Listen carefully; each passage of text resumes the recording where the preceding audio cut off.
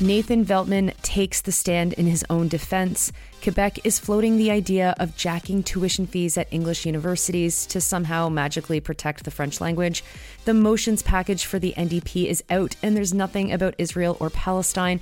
And Australians head to the polls to vote on changing their constitution to give Indigenous people more say in government. Good morning. It's Friday, October 13th. That's right, Friday the 13th. I'm Nora, and here are your headlines.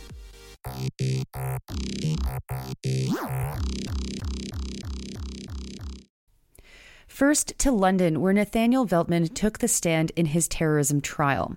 He testified in his own defense, and CBC's Kate Dubinsky, who has been following the trial, reported on what he said. Veltman detailed that he had a difficult childhood. His father was quote-unquote passive, and his mother was, he said, a religious fanatic. He was homeschooled, and like the shooter at the Quebec City mosque attack, he was a twin, which, as a twin parent, I've been thinking a lot about. He said his mental health was declining, and he turned to conspiracies and racist, quote-unquote, garbage. Garbage is his word there, to, quote, figure out why I was in pain, unquote. He watched the stuff for 6 or 7 hours per day. And he also wrote a racist manifesto, which Dubinsky mentions as a reminder for readers, not that Veltman talked about it. The prosecution finished with their witnesses, and Veltman is the first witness that his defense has called. What isn't clear in the story is what exactly his defense is. That he was messed up, so he couldn't have actually done first-degree murder or terrorism. He claims that he didn't have the truck specifically to murder, and that the upgrades to the truck were so that he could go off-road, and the knives in his car were for self-defense in general. But otherwise, it's hard to see from the article what exactly his defense is. It sounds a lot like what we heard from Alexandre Bissonnette, that he blamed his actions on his life being messed up. But at least in the case of Bissonnette, he pleaded guilty and there was no trial. We learned about him during sentencing, but for some reason here is Veltman defending himself for not being guilty of first-degree murder. Anyway, the defense also plans to call a doctor to talk about various trauma-related disorders, still not exactly indicating what the actual defense is here. Next to Quebec, where the government is floating the idea of increasing tuition fees for students who attend English universities in the province. They say that this will, quote, protect the French language, unquote, by, only ensuring that the English aristocrats are the ones who can study here. The article by Joe Lofaro and Olivia O'Malley for CTV Montreal spends the first 10 paragraphs buying into this frame from the CAQ, mentioning that they lost a by-election in Quebec City and that they need to do something to boost their popularity, or suggesting that, like trying to stop the decline of French.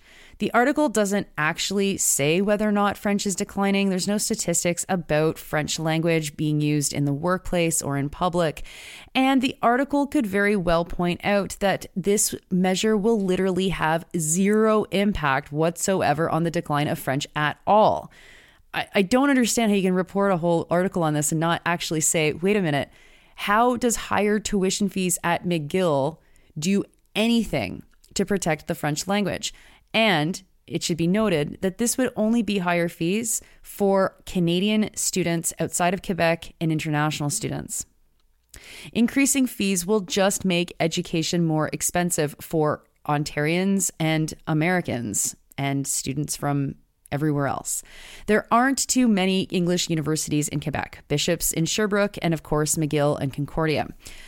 The journalists talked to a rep from Bishop's who says he thinks it's a bad idea, and McGill declined to comment until the announcement was actually made. Of course, McGill will probably love it as they race the University of Toronto for their Harvard of the North status.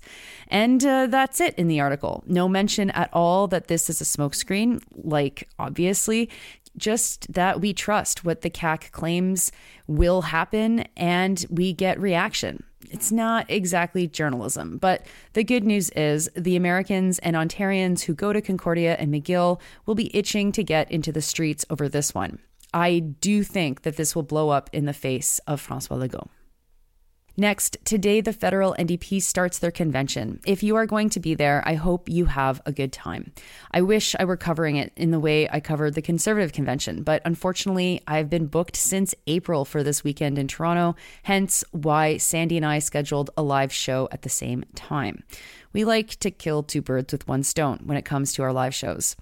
The motions package has been released, and of the 60 priority motions, none of them reference Palestine or Israel. Maria von Stackelberg with the CBC reports that there were more than 1,000 delegates who voted for the resolutions to come to convention, out of a total of 350. The motions were voted on before Hamas attacked Israel, according to Heather McPherson, who is the party's foreign affair critic. She said that she expects an emergency motion will be served, which is, yes, near certainly something delegates will do. The deadline for emergency resolutions was yesterday. McPherson says this to the CBC, quote, "What Israel is doing right now looks very much like a collective punishment." I mean, McPherson, looks, come on. Anyway, I'll go on. Quote, "Israel has every right to defend themselves, but they also have an obligation to live up to international law. People in Gaza, over 50% of them, are children. All of us need to be going into our convention thinking about how we support our Jewish Canadian and Palestinian Canadian friends and family and community members. How we make sure that Canada is doing everything we can to call for a ceasefire to stop the deaths of innocent civilians," unquote. Here's a tip to McPherson. I'm not sure that you should be thinking about how to support our Jewish Canadian and Palestinian Canadian friends, family, and community members. This is an international issue, and this requires international responses. And you're the international affairs critic. The NDP has been pretty pathetic on international affairs for a long time. Maybe a crisis could be a moment to talk about international affairs. How communities in Canada, specifically Palestinian and Israeli, are dealing with it is kind of a separate issue from what is Canada doing about all of this. But anyway, I'm not going to be there. I'm not the one voting on this. Who knows what the emergency motion is going to say? It'll probably say literally what McPherson told CBC because, of course, that's how this stuff happens. It's very manicured. But the motions are listed in the CBC article after the main text. And no offense to the people who wrote these motions, but they feel like model UN. Stuff like, quote, "ensure federal health dollars can't be used by provinces to deliver for-profit private healthcare," unquote. Like, did the NDP never have this one on the books before? What is the point of debating this? What is the point of debating something that will get 97% of support in the room? And the 3% of people who vote against made the mistake on their clicker or were mad that this was taking up any time. One of the other motions says to add dental and pharmacare to public health care, something that is very much what the party is saying it's trying to do already. In fact, they're propping Trudeau up to do this. Maybe it's best that I'm not going to be there because a motions package where the motions will obviously pass with more than 80% support isn't exactly inspiring. And it was tedious enough to watch all of this at the Conservative convention. So good luck if you're going to be there. And finally, to Australia, where voters are going to be voting tomorrow on whether or not to recognize Indigenous rights in the country's constitution through a new parliamentary advisory board.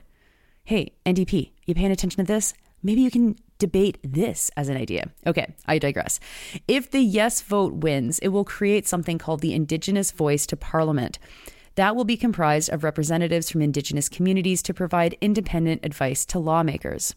The communities would select their representatives who would serve for fixed terms.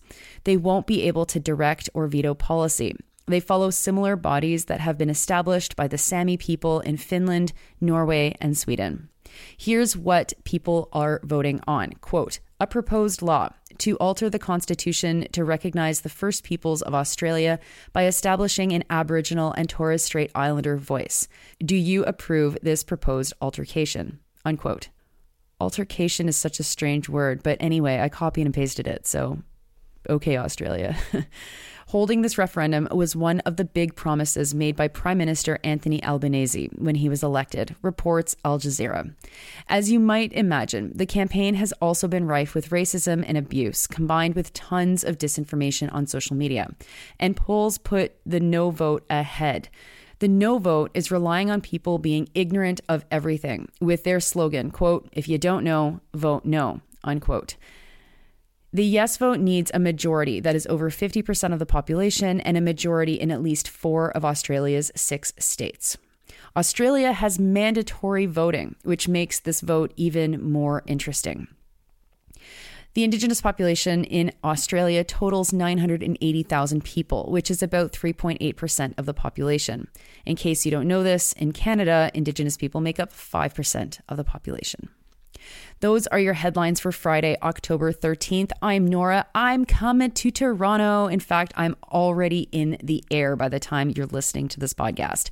That is right. Tomorrow at the Review Cinema, Sandy and I are doing a live show.